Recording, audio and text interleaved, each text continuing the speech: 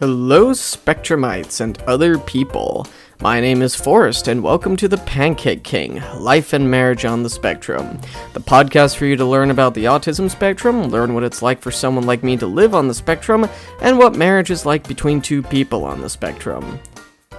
My family is very musically driven.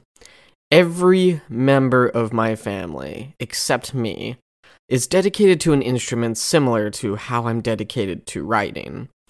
My mother used to play the flute before she moved on to the piano. My father and my brothers play the guitar. My mom even tried giving me piano lessons, and my dad tried giving me guitar lessons. They did not last long. The language of music has always been something I've never been able to understand. It's like trying to learn any real language. It takes time, motivation, and dedication. 3 things that I was never interested in devoting to music. Those 3 things I devote to writing instead. But going back to music, there weren't many bands I listened to growing up, and I didn't get into bands that were really mainstream or were trending hot. One of the only bands that I loved listening to, particularly in my final year of high school, was the Fray. Now, you may be familiar with them for their hit 2000s song, How to Save a Life. You may have also heard a few of their other radio hits like Over My Head, You Found Me, and Never Say Never. No, not the Justin Bieber one. It's a completely different song, and dare I say, better.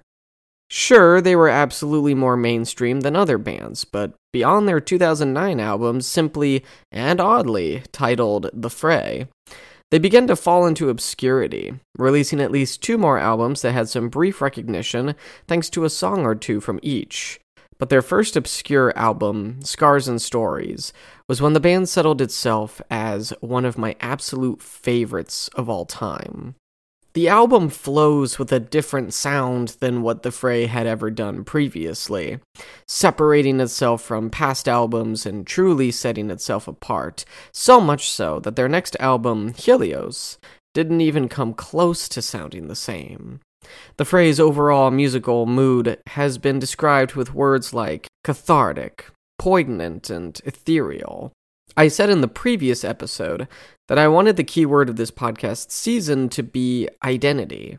Well, there are subwords too, and the first subword for this episode is ethereal. Bear with me, this will make sense in a minute. The definition of ethereal in the Merriam-Webster dictionary is of or referring to regions beyond the earth. First of all, I agree with the people's interpretation of the phrase sound. It doesn't sound grounded. It doesn't sound gritty. That's what country is, and you can keep that far away from me. No offense to people who enjoy that.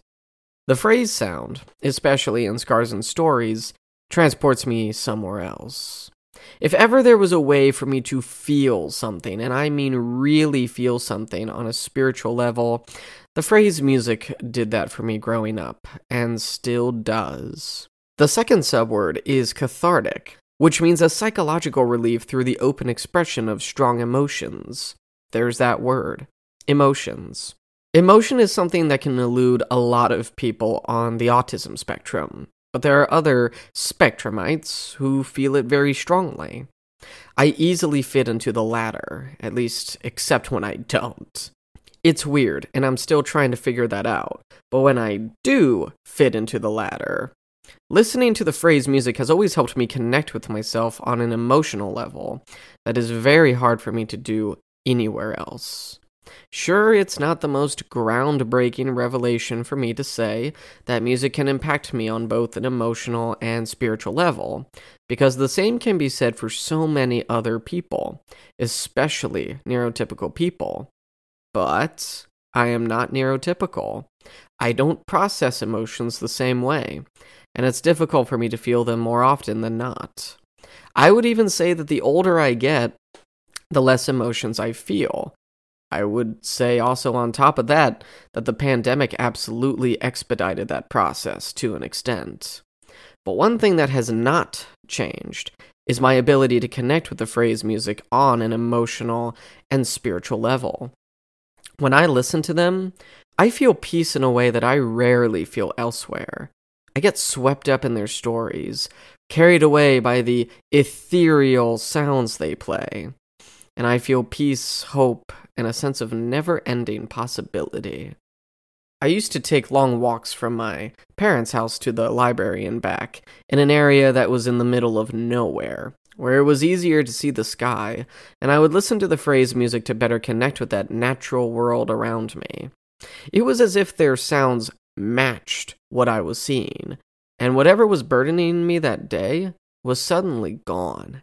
It was an escape for me, a way to carry myself into a world that made sense to me away from the world that didn't. The Fray rarely sang about God, but their music could convince me that we're not alone. Ethereal-sounding music has always done something for me in a way that most other music can't. That's why I'm a fan of the kind of genre music that's common to hear in cyberpunk stories, like Blade Runner or the video game Cyberpunk 2077. As I was writing for this episode, I got curious and decided to look up the Fray to see if there was anything going on with them. They haven't released any new music since 2016, so I was curious to see if maybe they were coming out with new music and I was just unaware. Instead, I learned that the lead singer of the band, Isaac Slade, had announced he was stepping down from his role in the band last year, and his final performance was a little more than a year ago. I'll admit, the news was like a gut punch to me, and I even shed a few tears over it. I've recently been re-listening to the band's music again, and it has been doing wonders for me mentally, so to hear that Slade was stepping down broke my heart. It meant I'll never hear new music from him again, potentially. He was the heart of the band, and anything new they could possibly try making in the future will probably never top Isaac's involvement, at least not for me. It's like when Queen lost Freddie Mercury. Can people say that Queen felt the same ever since he passed away?